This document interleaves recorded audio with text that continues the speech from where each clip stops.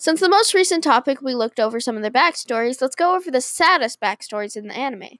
These won't be in order from the saddest to the least, because I want you to decide for yourself which one you think is the saddest. Nico Robin was an 8-year-old genius who lived on the Ohio Island, and lived as one of the archaeologists. Her mother was never around, so the archaeologists basically took care of her.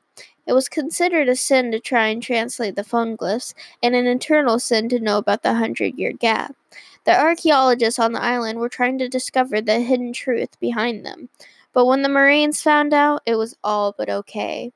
For a while, a washed-up giant that goes by the name Jaguar D. Sol was Robin's first friend. He taught her how to laugh even through hardships, and so they came. Her mother came home the day the Buster Call began, and everything she knew and loved was destroyed. The archaeologists were killed before her, along with her mother.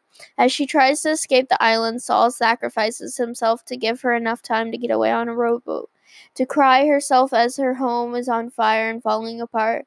Shunned as a demon child, forever on the run, as the Marines add more false accusations on her. Usopp was very young when his father left to journey on the sea. His mother was deathly ill, and so Usopp would cry pirate to give her hope, making himself hope in the process that it would keep her alive. It wasn't enough to keep his beloved mother with him, and even after she passed, he'd continue to cry pirate to the villagers. Luffy and his two brothers were raised by mountain bandits. Sabo and Ace were his role models. They'd scavenge for money in the scrapyard daily. Sabo was a runaway noble's son, and Ace was the son of the notorious Goldie Roger. Sabo got found and taken back to his place to find out that the scrapyard was going to be set aflame. As he ran to try and save his brother, he was revolted to find that no one cares if everyone in the low class dies. This included Luffy and Ace. Ace and Luffy being trapped by Blue Jam was saved by Dadan before he could kill them.